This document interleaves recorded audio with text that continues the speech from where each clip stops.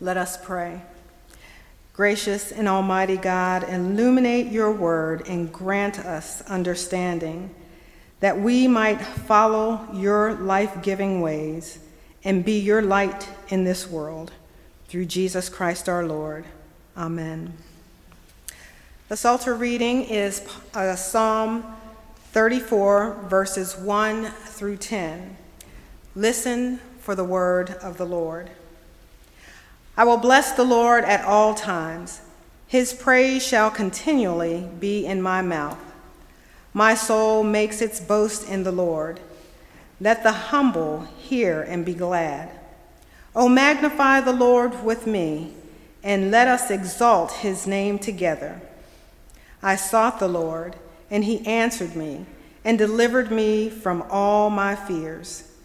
Look to him and be radiant, so that your faces shall never be ashamed. This poor soul cried and was heard by the Lord and was saved from every trouble. The angel of the Lord encamps around those who fear him and deliver them. O taste and see that the Lord is good. Happy are those who take refuge in him. O fear the Lord, you his holy ones, for those who fear him have no want. The young lions suffer want and hunger, but those who seek the Lord lack no good thing. The word of the Lord. Thanks be to God.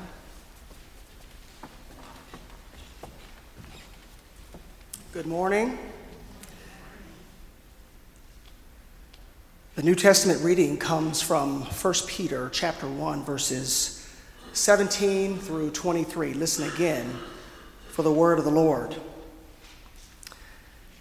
If you invoke as Father the one who judges all people impartially according to their deeds, live in reverent fear during the time of your exile.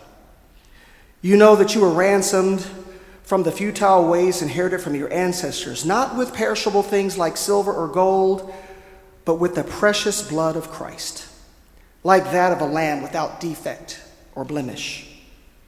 He was destined before the foundation of the world, but was revealed at the end of the ages for your sake. Through him you have come to trust in God, who raised him from the dead and gave him glory, so that your faith and hope are set on God. Now that you have purified your souls by your obedience to the truth, so that you have genuine mutual love, love one another deeply from the heart. You have been born anew, not of perishable, but of imperishable seed, through the living and enduring word of God. The word of the Lord. Thanks be to God. Let us pray. O Lord, open our hearts and minds by the power of your Holy Spirit, that as your word is proclaimed today, we may hear what you are saying to us. Now let the words of your servant's mouth and the meditations of our hearts be pleasing in your sight, O Lord, our rock and our Redeemer. Through Christ, amen. The subject this morning is reverent living. In his letter to the churches in Asia Minor, Peter sought to guard the young, primarily Gentile Christians against the traps that could lay ahead if they were not careful. His post-resurrection message was not a warning, but a love letter. In verse 1, he identifies the churches this letter addresses. To the exiles of the dispersion in Pontus, Galatia, Cappadocia, Asia, and Bithynia. Peter knew the challenges they could face because he had firsthand experience with the fear and that he had previously denied Jesus 3 times. The Christian journey does not come without obstacles. Peter wanted to cover this band of enthusiastic Christians against any fears, frustrations, or temptations that might hinder faithful living. As Christians in the comforts of our Western context, we are still faced with many of life's challenges. Many in the church and churches themselves have been marginalized as irrelevant and outdated, and too many have even experienced violence and death. Christians suffer in other parts of the world in more prevalent ways. According to the Cato Institute, 360 million Christians worldwide live in places with significant persecution, being murdered, kidnapped, imprisoned, or having church buildings destroyed. With over 160 mass shootings in America since the beginning of 2023, and no area of life that seems to have been upended, it can be easy to succumb to the fears and hopelessness that consume our nation and world. Misplaced fear can suffocate faithful living. Peter's optimism flows forth through this letter like an encouraging coach to these at-risk Christians. I can hear him encouraging them by saying, brothers and sisters in Christ, put away your old life and your old fears and live into the new moment and what Christ has done for you. Peter encourages them in verse 17 by saying, live in reverent fear during the time of your exile. If they called on the Father, who shows no favoritism in judging one's walk daily in life, they could be confident in God's love and judgment. Peter gave them the prime reason to trust God and to live in faith. They had been ransomed from the flaws and weakness of their ancestors, not by worldly means or even precious metals of silver and gold, but by the precious and life-saving blood of Christ. What a reminder we need today. In and through Christ, they had already won the victory over life and death through Christ's blood, and now should walk in the hope of his resurrection. Peter's letter was more than an encouragement. It was a mandate for faithful living. Our actions should reflect the awe of God who will judge every person. When we fear God, we can live in hope, experience God's grace, and show the transcendent love of God to a broken world. Is it even possible to live in hope in a world full of fear? To live in hope, we must continually call on Jesus. There's a lot of fear today, and it is even palpable. Every day, someone talks about the devastation that is going on in the world and in our country. Fear can consume us and fill our hearts, but there is hope. Live in the reverent fear of the Lord. Reverent living is faithful living, where believers can survive and thrive with a worshipful attitude. In Jeremiah 29, verses 11 and 12, Jeremiah told those who had been in exile in Babylon to build, live, and grow their families right where they were, because the Lord had plans for them to prosper and to have a future with hope. All they needed to do was call on the Lord and pray, and they would be heard. Reverent living prays fervently in the midst of the storm, knowing that God can transform any heart and any situation. Our hope is not in our wisdom, but in the one that we can count on, who is righteous in his justice. Verse 17 says, if you invoke as Father the one who judges all people impartially according to their deeds, live in reverent fear during the time of your exile. The word if is not the sense that we might call on God, but the expectation that we will call on God in our Christian walk. To be an exile in the Christian context is not to be a stranger, a wanderer, or one forced away from one's homeland, like in the Old Testament, but one who resides as a faithful believer who is a temporary resident of this world.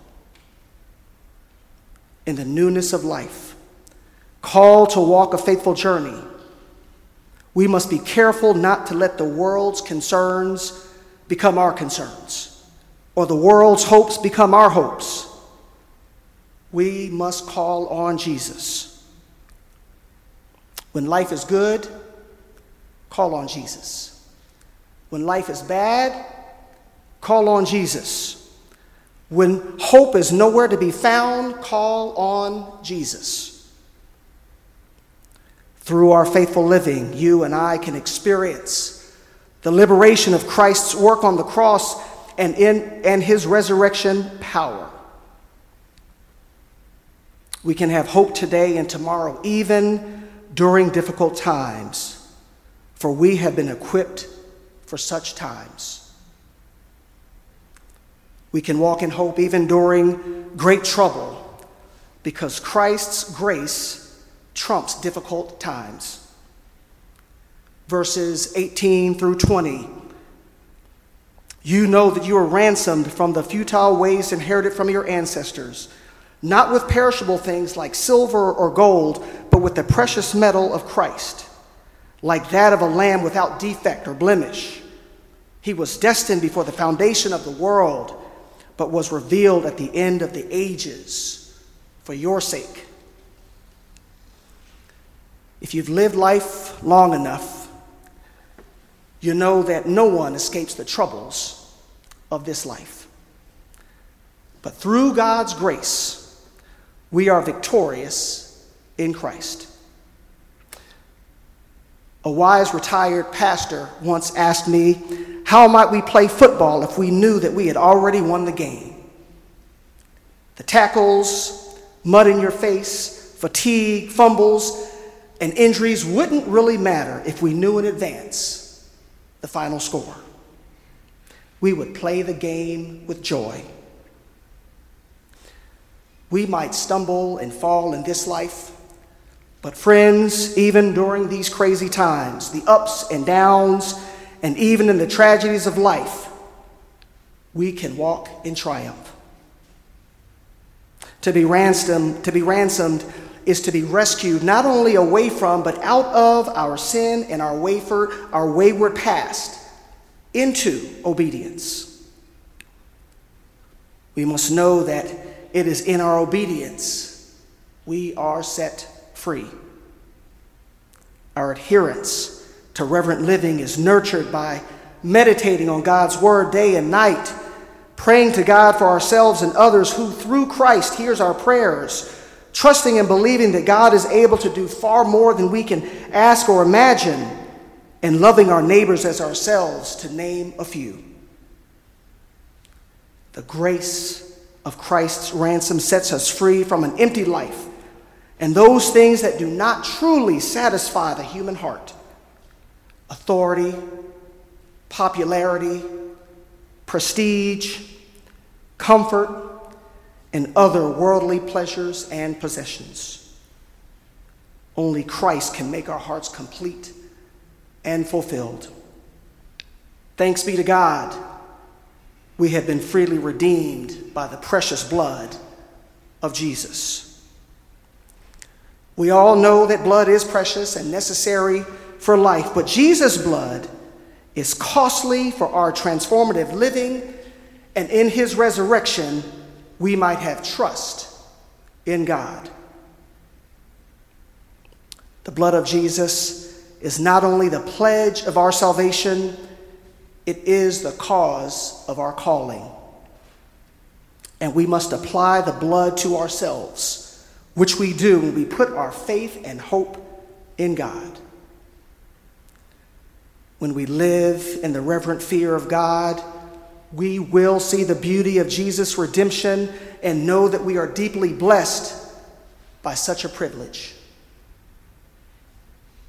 As believers, we can be assured that we can live in hope because God has chosen us.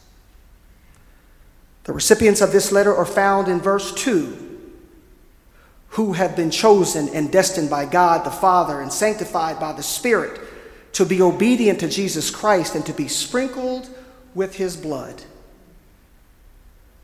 To be destined by God is to know beyond a shadow of a doubt we can live into the benefits of hope because we are his chosen. As his chosen, we are not only set apart, we are made new. In this new hope, we are called to live in holiness. Living in holiness requires us to come out of the useless patterns of behaviors that the world has passed down that distort the image of God. We have the ability to change. We do not have to be stuck in our old ways, but we must come to the knowledge of Christ's love for ourselves and courageously act on it, demonstrating our desire to walk like Christ. Imitating Christ was Paul's encouragement to the believers in Corinth. In 1 Corinthians chapter 11, verse 1, be imitators of me as I am of Christ. To be chosen is not only to have a life centered on Christ or one's own devotional life, but it also calls us to build faithful communities that show mutual love and support. Our Christian posture should reflect others being one of us rather than just us, which calls the church into renewal. Wednesday night supper, the prayer team, the women's circle, the people's dinner, or any other gatherings of believers at a coffee shop or fellowshipping in the park are a few ways that the people of God can build community. It is an opportunity for an invitation and hospitality of newcomers to join in how the Spirit is moving. Reverent living sets us apart as holy and invites believers in all times and spaces to call upon the Father, who judges impartially according to each person's work when we say the Lord's Prayer, Our Father, who art in heaven. Reverent living should inspire us to share the good news that non-believers might experience the transcendent hope of Christ's salvation. When Peter preached on the first Pentecost Sunday to 3,000 new converts, in Acts chapter 2, verse 37, the text tells us they were cut to the heart. In times of trouble, like in our country today and around the world and in our lives, we are called to be instruments of God's grace so that others might be made new. Our baptismal covenant marks our Christian freedom, where we are sealed as Christ's own by the Holy Spirit, and where we are called to use our talents and gifts to serve the church and world. Like Peter, we must serve others by sharing the transcendent love of the good news of Jesus Christ with a world that is searching for love, purpose, and peace that reflects our deep love from the heart for our neighbors, laced with authenticity and sincerity that reveals that God's mercy has marked us. Brothers and sisters in Christ, our Christian journey is like no other. It is a new birth that backs up the faith with works. Call upon the Father, who actively judges as God governs the members of his family. Live in godly fear, not so concerned about Christ's final condemnation, but confident in the assurance that our faith leads to ultimate vindication, while along the way refining and purifying our growth in holiness. Know that you have been born anew by the enduring word of the living God. Philippians chapter 1, verses 12 and 13 says, "Therefore, my beloved, just as you have always obeyed me, not only in my presence, but much more now in my absence, work on your own salvation with fear and trembling. For it is God who is at work in you, enabling you both to will and to work for his good pleasure." Through reverent living, even when life is upside down, as his chosen, we can have divine confidence and awe in God by the power of the Holy Spirit, knowing that Jesus loves us. Amen.